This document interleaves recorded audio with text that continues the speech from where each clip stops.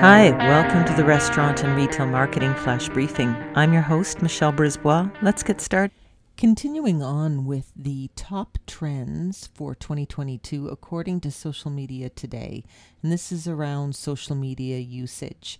And we looked at number 1 and 2 day before yesterday. So number 3 prediction is social media becomes a part of daily life.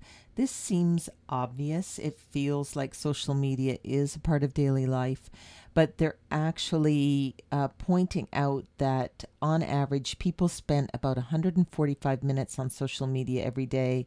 It's about 1 hour longer than they were spending on 2012. So their point is it's becoming more omnipresent rather than jumping on and off throughout the day. It's just going to be constant connection. So we'll look for that. I'm seeing a lot of discussion around people taking more and more breaks from social media, fatigue. We'll see how this one plays out. I have a feeling that people are wanting to put social media in its proper place. Again, politically, algorithms are going to change in terms of its use as a marketing tool, depending on what happens with governments and clamping down. Number 4, Facebook remains on top for now. Everybody says they're not on Facebook. Statistically, pretty much everybody is.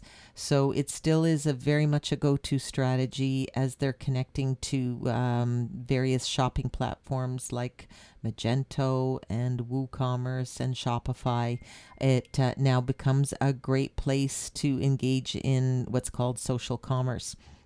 So the platform that's Facebook, 1.845 billion daily users, about 23 billion total visitors in January 2021. The average user spends about 58 minutes on Facebook each day. So despite the success of new platforms, the major players are expected to continue to dominate.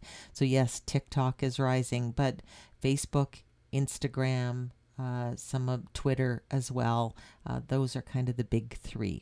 So we will continue on with the top 8 trends tomorrow with the next 2. Talk to you tomorrow. So come on, let's get out.